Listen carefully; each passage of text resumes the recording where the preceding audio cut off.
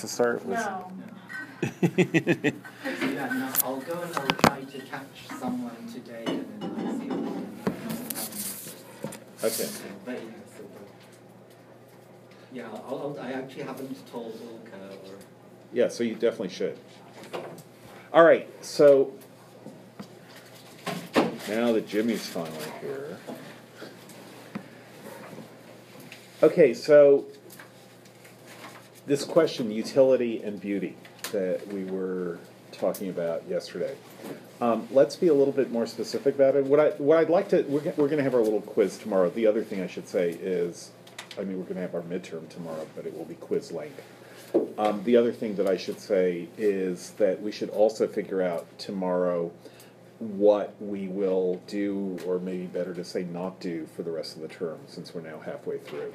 And yeah, prove. Is it a safe assumption, because it's what I've been making, to go by the syllabus for the material in the midterm?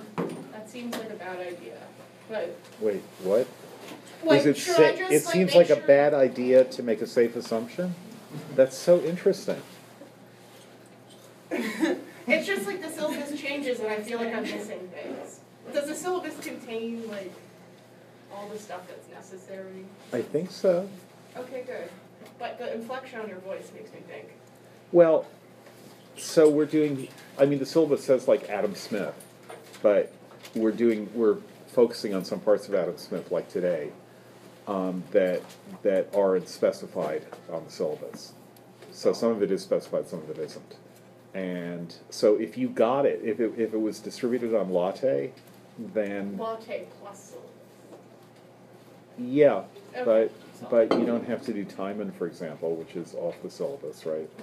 And there's other stuff that you don't particularly have to do. But yeah, more or less, if you've been more or less keeping up with the reading, you'll be fine. Yeah, Gabby. Can we expect it to be like essay questions or like short questions? Oh, you can expect it to be anything you want. I'm not gonna worry about your expectations. Expect away. No, it's going to be short. It's have you been doing the reading, especially the reading that you were definitely supposed to be doing because we were discussing it. So this is a way of asking that question but getting an answer that is harder to lie on. Like if that were simply the question, if everyone were perfectly honest, then that could be the single question. Have you been doing the reading? How much of it? That would be two questions, really. And then it would be easy to grade you. But instead, we have to go through these really elaborate shifts of asking you questions about the reading in order to make sure that your answers are indicative of whether you actually did the reading or not. There is something we'll probably be talking about later, which is honest signaling or costly signaling, which are two names for the same thing. I'm not sure we're going to get a chance to talk about that, but I hope we will. And costly or honest signaling is, they're also sometimes called difficult to fake signals, so that it's difficult to fake being able to dunk a basketball if you can't dunk a basketball. So getting the answers right, that's difficult to fake. That would be the point. Whereas asking you, did you do the reading, that's easy to fake because you could just say, yes. Why, yes, I did. So that's an important distinction. Okay, what we were talking about yesterday was utility and its relationship to beauty. And so Adam Smith, and there are a couple of things in Adam Smith that seem connected to this question in ways that are maybe a little bit unexpected. So what does Smith say about utility in the pages that I gave you guys last week? Do you remember? He says that utility goes with beauty. He says, let me just pull that up on preview, that utility is one of the principal sources of beauty. This is at the very beginning of part 4. Has been observed by everybody, is considered with any attention what constitutes the nature of beauty. So sources of beauty are utility. Examples would be, we talked about some examples, but examples would be something like an iPhone the elegance of an iPhone. It was that was the thing that Steve Jobs was really, really interested in, was making Apple products as beautiful as possible, where what beauty meant was not only chrome finishes and so on, but as little extraneous as possible. The difference between Windows and the Apple operating systems are an example of this, that everything in Apple is elegant.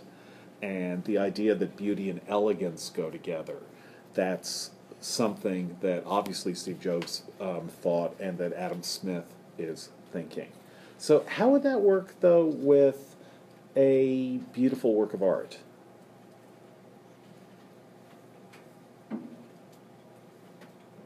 What utility does it have? Yeah. For example, educational utility. Educational utility.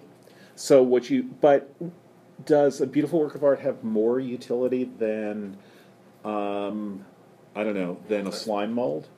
Than a slime mold? Yeah, do you guys know what slime molds are? I don't know. Some people actually think they're beautiful. Slime molds are really interesting biological entities. I thought some of you took evolutionary biology. No? All right. They're really interesting. Maybe it was the other class. They're really interesting biological entities. Sometimes they act as a single organism, and sometimes they act as groups, as individual cells, and they conglomerate and disconglomerate, and they can move around and they do things. And if you look at the ground, especially in the spring, you'll sometimes see really yucky things appear on the ground. I mean, like really yucky. And they'll be there for a couple of days and then they'll disappear. Those will often be slime molds. There is on Facebook at least one slime mold appreciation group, which a friend of mine and I both belong to. But I'm sure there are more. I'm sure you can find a lot of slime mold appreciation groups. And I'm not talking politics here. I'm talking about genuine slime molds. And you can tell from the name that not everyone loves them. Slime molds. And Like, are they just blobs of slime? often, Because I feel like I've seen that. yeah, And you I've probably been like, what have. is that? Yeah, it's probably a slime mold. Wow, Here, Jimmy, can you get up some images of slime molds? this is important. Well, the point is that they're not beautiful, but they definitely have utility for education. At least they're not beautiful according to human. Oh my god, it says pulsating. I think it's probably moving very fast. That's probably.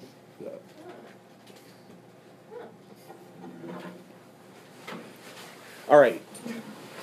So that's got utility, but not beauty. Some people will say it's beautiful. You know those weirdo scientists who find, God, is that a beautiful cockroach? That kind of thing. But most people don't find them beautiful.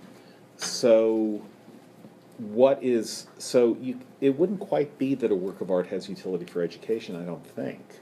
And nor that if it does have utility for education, that's what you're looking at if you find a work of art beautiful, or what makes a song beautiful. There are lots of things you could ask. All right. What about like the satisfaction that it gives the owner looking at it like? Okay, so what's the nature of that satisfaction? Like, I don't know. So if you own a slime mold, you're probably going, or if you own fungus, you may feel less satisfied than if you own even just a cheapo, buy it outside of the SCC poster of the Mona Lisa. So that is easy to buy, costs you $10. Someone else goes and buys a slime mold from the expensive biological supply store, and maybe the satisfaction is how much you pay for it. That obviously has a lot to do with people's satisfaction. Could it be about like how others value that, or how you value that? Well, it could be about how others value it for sure, but there's still the question: what is it that makes it beautiful, and is it really its utility that makes something beautiful? And so one of the examples that Smith gives is he asks whether tweezers are beautiful, or tweezers beautiful the way a house on top of a hill is beautiful, the way a really elegant house on top of a hill is beautiful. Does something that enables you to pluck your eyebrows, is that as beautiful as I don't know, as an iPhone. They both have utility, right? But the question still is, where's the beauty in that? Is that a question you guys have never asked yourself? What makes something beautiful? There are lots. It's a puzzle if you do ask yourself what makes something beautiful. It could be, and there can be confusions between what makes a person beautiful. That is, if you find someone strikingly good looking, is that the same? Are you having the same reaction that you would be having, let's say, to a beautiful theorem in mathematics? And is that the same reaction that you would be having to a beautiful Zen garden? Are those similar or different from each other? You know, I think sexual attraction is different, but you can definitely have a disinterested contemplation of someone's physical beauty, Yeah. which would be similar to appreciating the beauty of the theorem, and not, you know, sort of. I think, you know. So, you know, yes and no. I mean, of course, sexual attraction is very different. But, you know, it doesn't exclude the possibility of having aesthetic contemplation.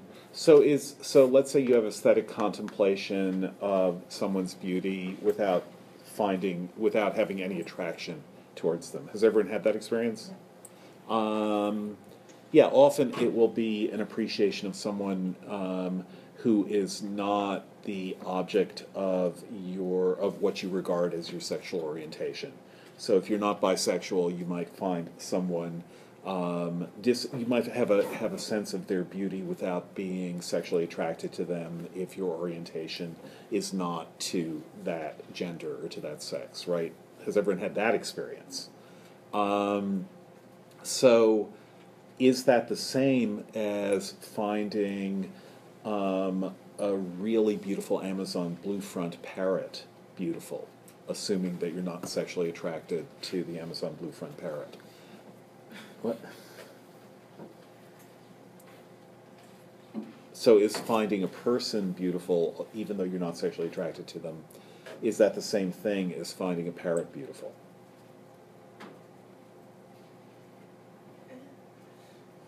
Why is that yucky? I'm interested that you find it yucky. Just, I don't want to say what I'm thinking because it's gross. But is it beautiful as well as gross? No, but like, is something beautiful because it's like perfect in a way. Like Yeah. it's the ideal form, like in a Neoplatonic sense Right. or something. Yeah. But there's no objective form of beauty that changes. And there's no like perfect math, and there's no perfect, even with art, like it's hard to label something as like perfect art. There's just no objective like reference for it. Yeah, so it's a puzzle then what beauty is, right? So now I'm confused. Okay, that's a step. When I was very young, I'm still very disgusted by cockroaches, but we had a family friend who could actually pick them up. And then, like, it was really, and then he just showed, and they are beautiful. So that was like, and he just made me look at it, and it's all intricately designed, like, you know, sort of by evolution, and it, like, all the parts. It's shiny, which initially would make me feel, ugh. But then when you look at it, it's actually, yeah, it's actually quite nice. And yet you're still disgusted. Yes, that's a different part. Spiders? Anyone hate spiders in this class? Yes. I still let them outside. Sorry? I still let them outside. You still let them outside instead so of I killing have them? to look at them. Yeah, but some people think they're beautiful too. All right, so part of the thing here is that Smith is making this claim that utility and beauty go together, and not that anything useful is necessarily beautiful, but that anything beautiful will look like it has utility. And you're right because we've been talking about utility in this class as a very wide concept. That is, that even money has utility because exchange value is the use of money. The appearance of utility is what Smith is calling beauty. That it's not just the utility, because a Bic pen will write as well as a Mont Blanc pen, but there's something about a Mont Blanc pen. In fact, it might write even better than a Mont Blanc pen. But there's something about this Mont Blanc pen that looks like it has, like it's better designed than a Bic pen. Or a digital watch will keep time better than an analog watch, and yet people think of analog watches on the whole as more beautiful. Do you guys feel that way? I mean, I know you don't have watches at all anymore, but do you have a watch? Is that a watch? Yeah. Yeah, and it's analog. So why'd you pick an analog watch?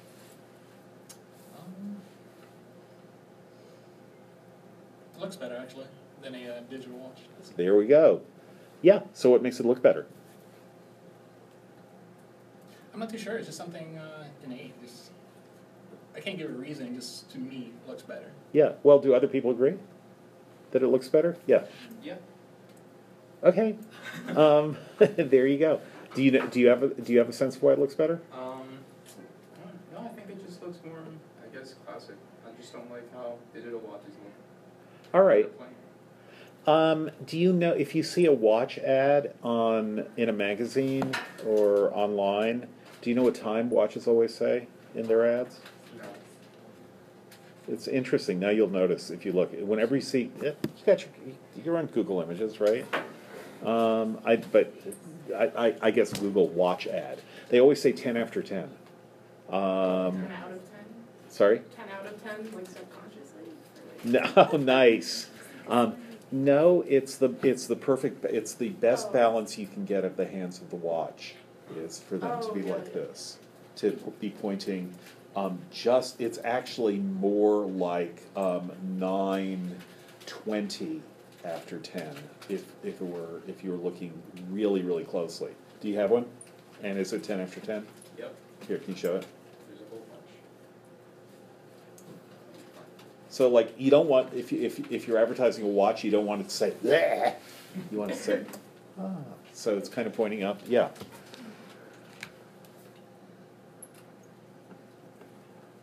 So there's okay, right. So there's something. Oh, if only we'd seen this 10 minutes ago, it would have been perfect. But yeah, there's something balanced about that. So we can people talk about balance and harmony as elements of the beautiful. And the thing about a digital watch is how do you get a digital watch to be balanced and harmonious since they're just going to be random digits on it? Yeah. I feel like you can make the argument that I'm trying to think of another example besides watches, but like the beauty is kind of like the lack of utility in terms of like if an analog clock keeps better time or a digital clock keeps better time, but it looks kind of ugly, but like it's kind of if you have like an analog watch, it's kind of like I don't need to like tell time that well. I just want it to look nice. I'm trying to think of another example. No, but I think that's a good example. That analog watches don't keep time as well as digital watches. They don't keep time at least as precisely as digital watches. Maybe as well, but not as precisely. But I think there are like other things like high heels, which we are considered like beautiful, but are not like functional really as a like sneaker. Right. Just consider them more beautiful, even though they have less utility. Yeah. So sneakers definitely have more utility than high heel shoes, and yet high heel shoes feel. To some people, they look more beautiful. High heel shoes are probably a strange example because of their relation to sexuality and to the way they pose the body of the person who's wearing high heel shoes, and then they're also the associations that come with them. But yeah, that's a good example. But again, the thing about a sneaker is, even though it is more useful, it doesn't look more useful than a high heel shoe. If you didn't know what these things were, and you saw a sneaker and you saw a high-heeled shoe, and you had no experience of shoes, you would probably find the high-heeled shoe more beautiful. Unless, even if the sneaker were brand new, you'd probably find the high heel shoe more beautiful. All that, if you're looking at a sneaker and you have all the laces flopping all around, and then there's this high heeled shoe. So we tend to look at. I mean, this is in a way, all Smith is doing is asking us to notice what we do notice anyhow, which is that we tend to look at symmetry and harmony and a sense of really elegant design as the source of beauty, or at least as beautiful things. And digital watches don't give you that. Sneakers probably don't give you that. High-heeled shoes may. As far as the lack of utility goes, what I think Smith would say, and here you can maybe then see how this is connected to what Mandeville was saying, is that the fact that a digital watch is more useful than an analog watch is compensated for, and maybe even overcompensated for. I think you see this. Well, you guys, maybe you're too young to know the history of this, but you know how when you get texts or emails or look at Facebook and they're telling you, when the last email was sent, or so it used to be that it would actually tell you to the second, like last update, 3 days, 4 hours, 6 minutes, and 23 seconds ago. And now they just say 6 days ago. Or emails last night or yesterday rather than 11:23 p.m. on March 12th. So that you guys are all used to that, right? That you are getting vague time descriptors in things that happened in the past. When was this comment put on Facebook? 3 months ago, not exactly 93 days ago. So what's happening is that kind of vaguing of specificity has been felt by all the software providers, or at least by most of them, as more pleasant for consumers than getting more precision. I think the same is true of Apple Watches. Anyone have an Apple Watch? Anyone know anyone? You have one? So how do you look at it when you look at the time? What do you have it set for? What do you, do you have hands or digits? No, I have digital, because it's easier. It's easier. Does it look as good? No, it is kind of ugly. It's just plain white letters, but also I can just read it. I don't have to be like, okay, so that's 3. Yeah, no, so that's exactly right. Digital is far more useful, but analog is more beautiful. So that's what Andrea is saying, is she's noticing that. But what Smith is saying is digital is more useful, but analog looks like the utility, like it's better designed. So that in a sense it's that there's this really elegant way of telling time, which is that you're watching things that are not moving, but that nevertheless are in some harmony with where the sun is or how much light there is in the world or something like that. You look at a digital watch, and there's nothing about the numbers that are suggesting motion through the sky of the sun or of heavenly bodies or of the earth turning and so on, so that the design of an analog watch or clock is a design which harmonizes with what time really is, or at least what specification of time really is, what time of day it is. Whereas digital is just number after number after number. It's like an analog watch knows what it means for time to pass. Whereas a digital watch is just pulsing information disconnected, each bit of information disconnected from all the other bits of information. Prue. Couldn't you argue that a digital watch is more complicated from a technical sense? Yeah. Because is that good or bad? It's just that it looks more streamlined, that we perceive an analog clock to be more complicated. Because you can see it moving. And Okay, it's but see, I love the fact that you use the word streamlined there, that it looks more streamlined. It doesn't. So wait, do people know what streamlining is? What is it, literally?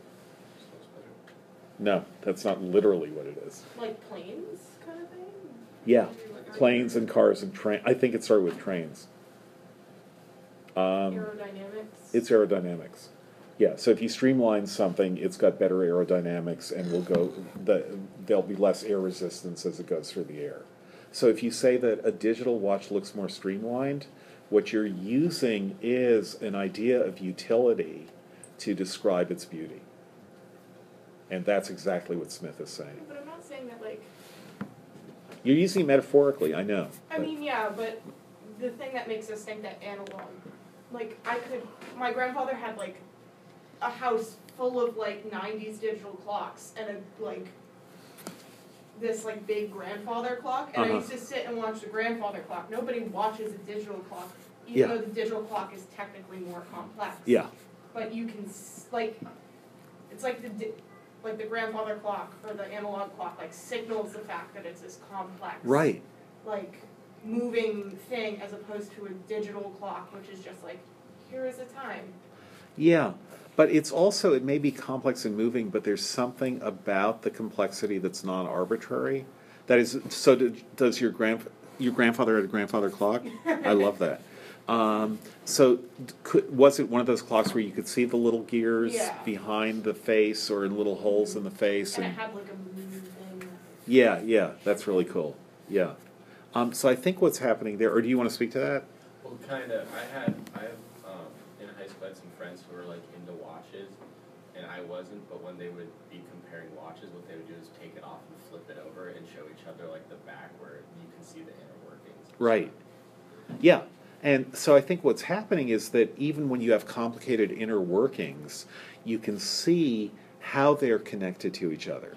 That is, that it's not like on the one hand you have a large gear which is, basically circular, but then you also have weirdo looking rhomboids, and I mean you wouldn't want to, if you opened a watch, you wouldn't want to find rhombuses and scalene triangles within it. That's what you're imagining is what you'll see is a lot of gearing of different circles. And the way a watch works is that the hour hand, there's one gear.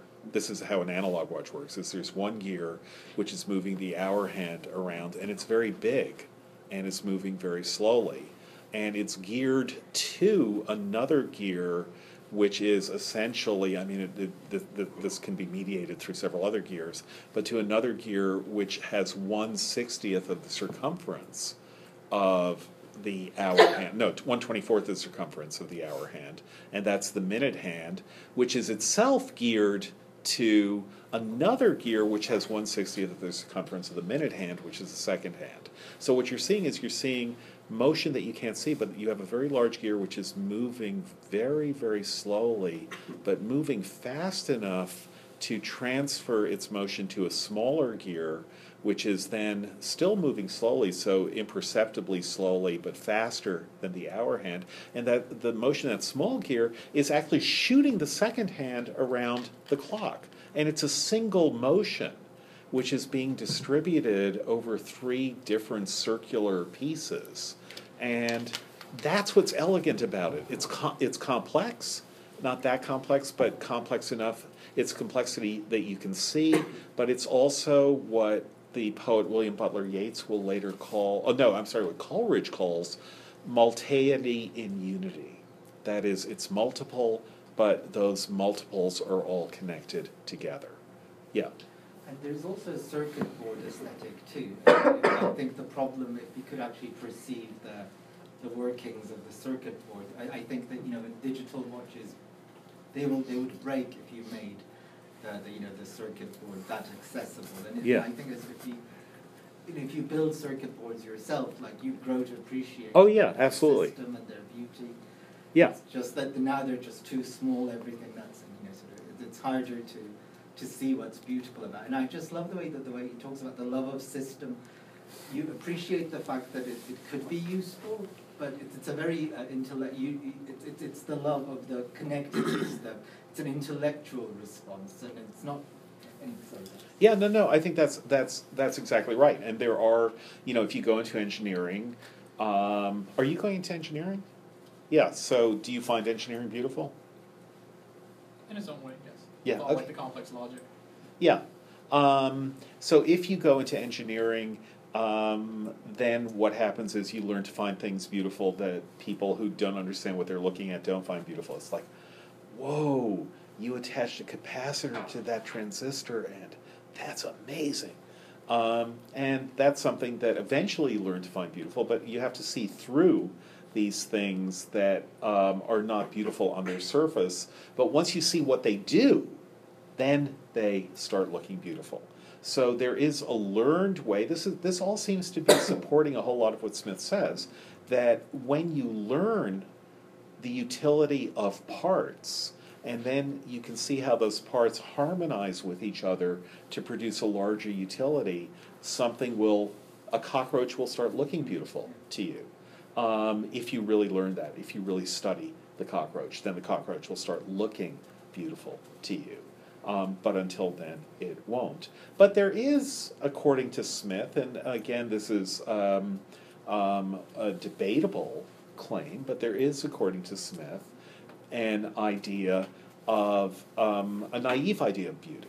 That is something that we find beautiful because we can see straight off, simply in virtue of being human beings, that these things that we can see the utility of something, and we can see its elegance. We can see the elegance of that utility. And it tends to be the case that for people, symmetry is important to judgments of beauty, whether looking at whether a person is beautiful or a flower is beautiful or an iPhone is beautiful and or a watch is beautiful. That's why the watches say 10 after 10.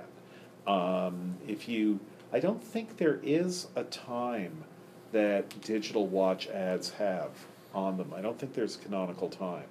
And the reason is it's hard to imagine what that canonical time would be. Maybe it's noon. Maybe they say 12:00. But that, they don't emphasize the time. It's interesting that if you have a digital watch ad, the fact that it's telling the time is like the least of it. Whereas with an analog watch ad, it's like 10 after 10. It's a gorgeous thing. So that's Smith's claim.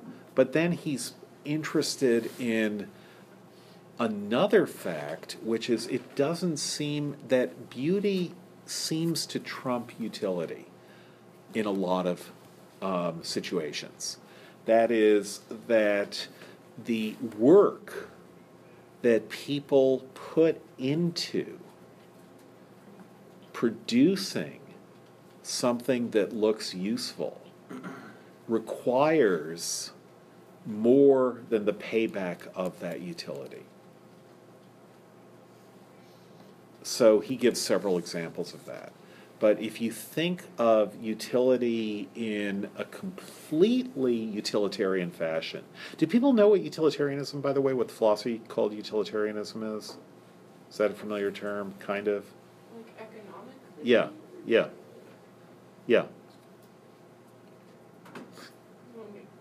Most good for the most people. Sorry? The most good for the most people. Yeah, that system is best, which provides the greatest good for the greatest number of people. That is actually a two-variable equation without a second equation for you to be able to figure out what those variables are. But the basic idea is you want to maximize utility, where utility is what people think it is. That is, utility is sometimes called a revealed preference. So if someone prefers the experience of, to quote, Bentham is said to have said this, but it wasn't actually Bentham, but that pushing a pin, just tacking something up with a pin for you is as much a pleasure as listening to a Beethoven sonata is for me, then they're equally valuable. Because it's useful to me to be able to push a pin into a bulletin board and hang up a poster or hang up a memo, and it's just a pleasure. You know that pleasure when the thumbtack breaks the surface and first you're pushing and then boom, it goes in, and that's a joy. And for you, the joy might be hearing this amazing note in Opus 131 by Beethoven. But they're equal because we're human beings and we're both taking pleasure. So the idea of utilitarianism is that you want everyone to get as much as is possible for things that they want, as long as it's not reducing more than is a fair distribution, other people getting as much as possible of what they want. And so that idea then is that utility is the measure of happiness, the possibility, access to utility is access to happiness. And the more access to utility you have, the better. So that idea would be that everyone wants to maximize utility. And that would seem like almost a tautology. What does the word tautology mean? Anyone know? Important word. You should use it in all your writing from now on. A tautology is when you've said nothing, but it sounds like you've said something. So the famous example of a tautology in, I think it's William James gives it, is someone says to a doctor, "Why do sleeping pills work?"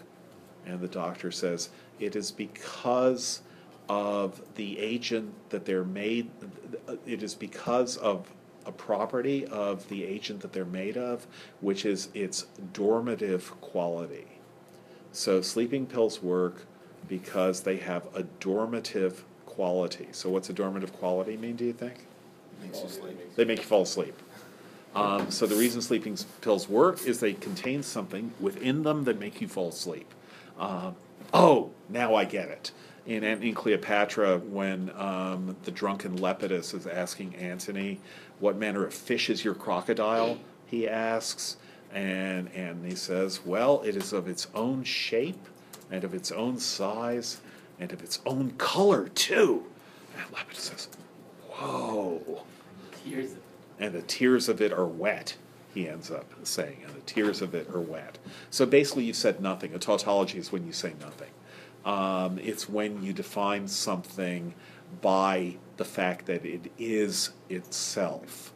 Famous tautology in philosophy is, this is a tautology of ontology, that is, of the existence of things that exist, which is already a tautology, is everything is what it is and not some other thing. So is that helpful to you? Everything is what it is and not some other thing. So sometimes it is. When people say to you, "It is what it is," what they're saying is you can't escape tautology, that something is what it is. That's pure and simply the case. The great 20th century philosopher W.V. Quine wrote an essay called "On What There Is." Great essay. Just imagine an essay in 20 pages. You're going to find out what there is, and so the essay is called "On What There Is," and he ends up saying that, kind of quoting Hamlet, that to be is to be the value of a variable in quantification, but that may be less useful. But on what there is, he says, well, this essay is 20 pages long, but in fact, it could only be posed as a 3-word question and a 1-word answer. So the question would be, what is there? And that's a really easy way to pose the question of the being of the universe. You just say, so, what is there? And he says, and the answer is even easier. The answer is everything. So what is there? Everything. Okay, now you know. Except what do you know from that? Nothing, because it's a tautology. And so it is almost a tautology. Some people think it's a total tautology to say that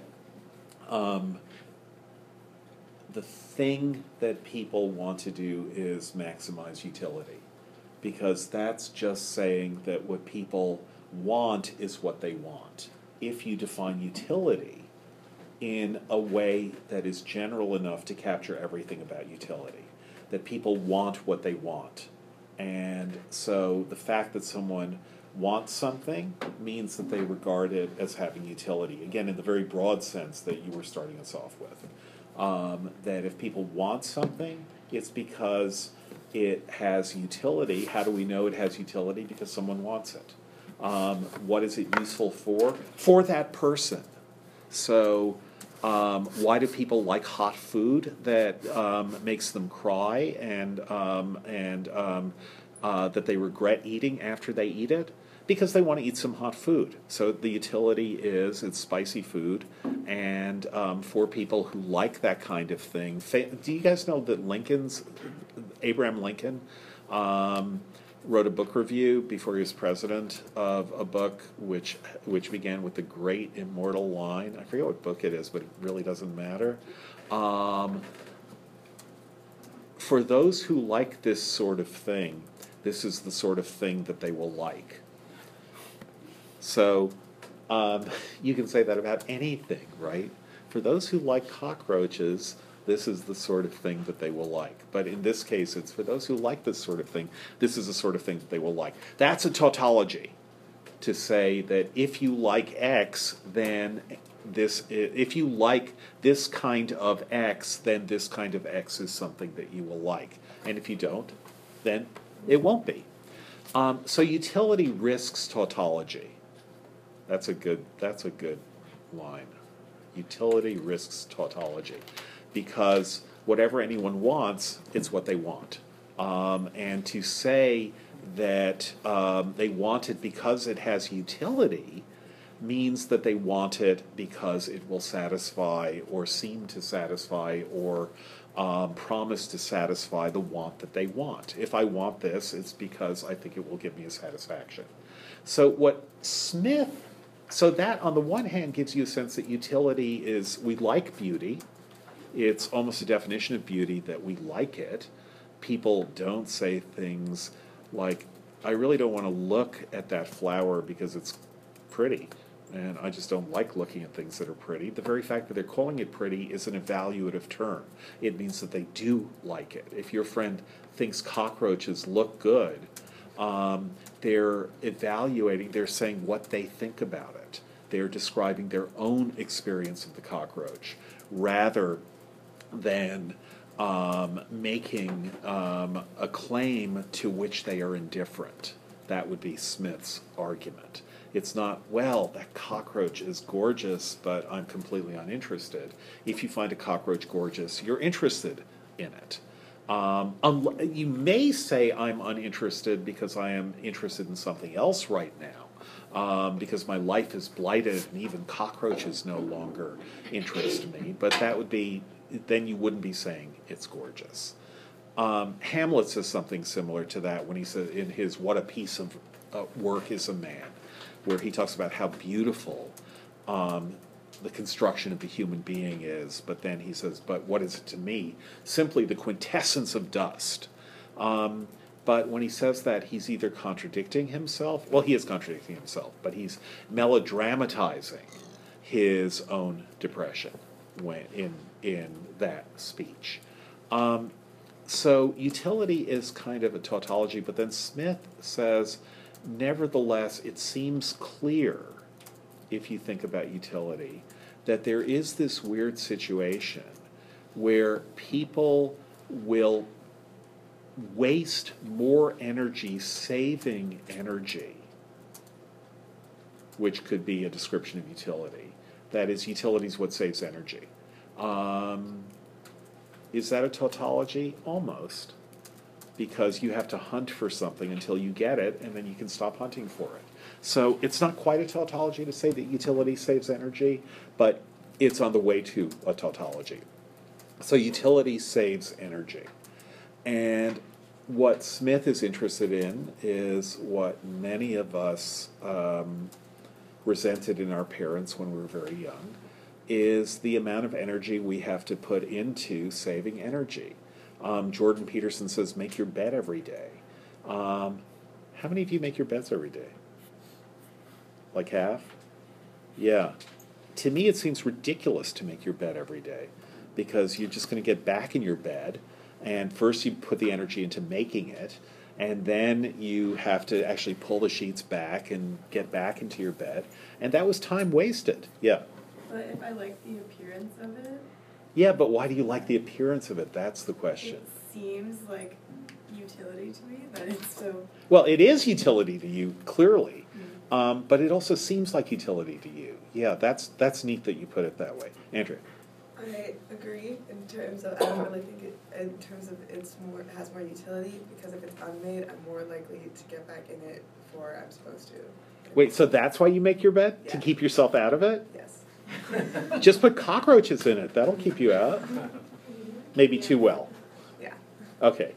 So really you think that's why you make your bed? Because that shows that you're really up. Yeah. But that then becomes a little bit symbolic. In other words, it's not that hard to get back into bed even after you've made it. But maybe it's like, this is like a sunk cost. It's you went into, you expended the energy into making your bed. So why would you mess it up again? A lot of people feel that way after they brush their teeth. That is, you brush your teeth and it's that much harder to now have a piece of candy once you brush your teeth. It's disgusting. Well, because of the taste? Yeah, it's gonna taste like.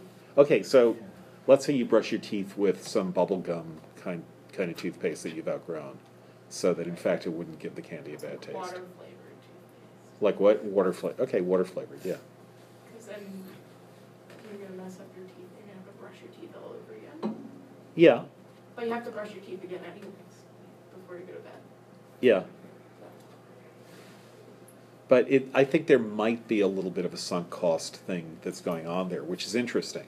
But if you just think, but still, a made bed looks good, even though, and it therefore, I think it looks like it has more utility than it naturally has. And that would be Smith's point. Or he describes the guy who's really PO'd that the chairs haven't been moved back to the sides of the room, that the room is left a mess. And I don't know how many of you have been in my office, but you can see that that's not my view of messes. I think messes are fine. But the room is left a mess, and the guy will put more energy into cleaning up his room than a clean room can possibly save him in its cleanliness. So he moves the chairs so that they're nicely distributed all around the room, and you go into the room and the chairs are just where they should be. But so what? What does that save him? And the answer is not nearly as much work as he's put into cleaning up the room. So you clean up your room in order to be able to work. Just do the work, and it'll be less work than if you clean up your room first. So somehow, and this is what Smith is interested in, the appearance of utility will sometimes trump utility itself. And he gives example after example after example of that. How does, I know that it's 10:10, how does that relate to what Mandeville is saying about taking the smallest slice of pizza? How are those things similar?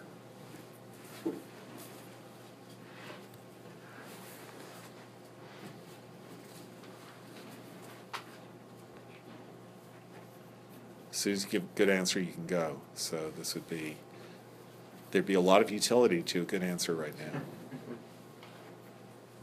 Well, it seems kind of backwards because it's like the thing that appears to have the least utility has the most utility. Because a smaller pizza offers less utility. Yeah. Or appears to, but it seems as though. But it Well, actually has more utility because it's like social. All right, so Mandeville is saying it has more utility because of its social value. Smith is saying no, that somehow beauty trumps utility, or that social value does not have as much utility as the thing that you're giving up for social value, and yet we still do it. That somehow there's something orthogonal about social relations, that if you don't treat utility as entirely tautological, which is people do it so it obviously has more utility, it seems to be the case that doing the work to make something look a little bit better, even though you end up doing more work than if you just left it alone, or taking the smallest slice of pizza, even though you could get more pizza by taking the larger slice, people are motivated to do that by something that you can't quite explain as utility. And that, for Smith, is fascinating and will finally lead to Kant, whom, of course, you will read for the quiz for tomorrow, and Kant's definition of beauty, which, of course, you'll know for the quiz for tomorrow. And I will see you then. It reminds me of like what's counterintuitive about the idea of low entropy. So Yeah.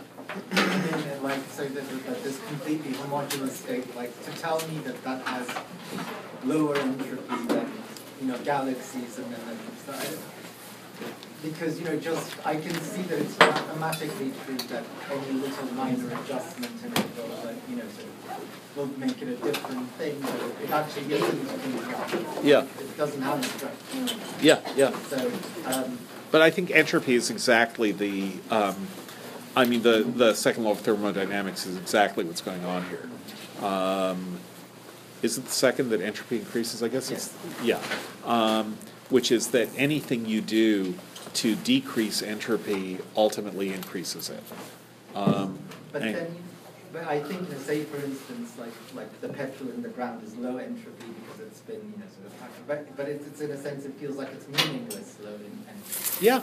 And meaning is itself a kind of structure. Anyways, it's just like that it has and it's somehow it's a middle entropy thing as opposed to being a low entropy thing, and that's interesting. Yeah. It's like that. Yeah. And it's something when you're unsatisfied with the idea, like I don't want to live in a low entropy universe if that's what it's going to be like. Yeah. Question? Yeah. Are we gonna have a full class time for quiz, or is it like a? No, it's going to be 10 or 15 minutes. 10 to 15 minutes? Yeah. Thank you. Okay, see you tomorrow. I'll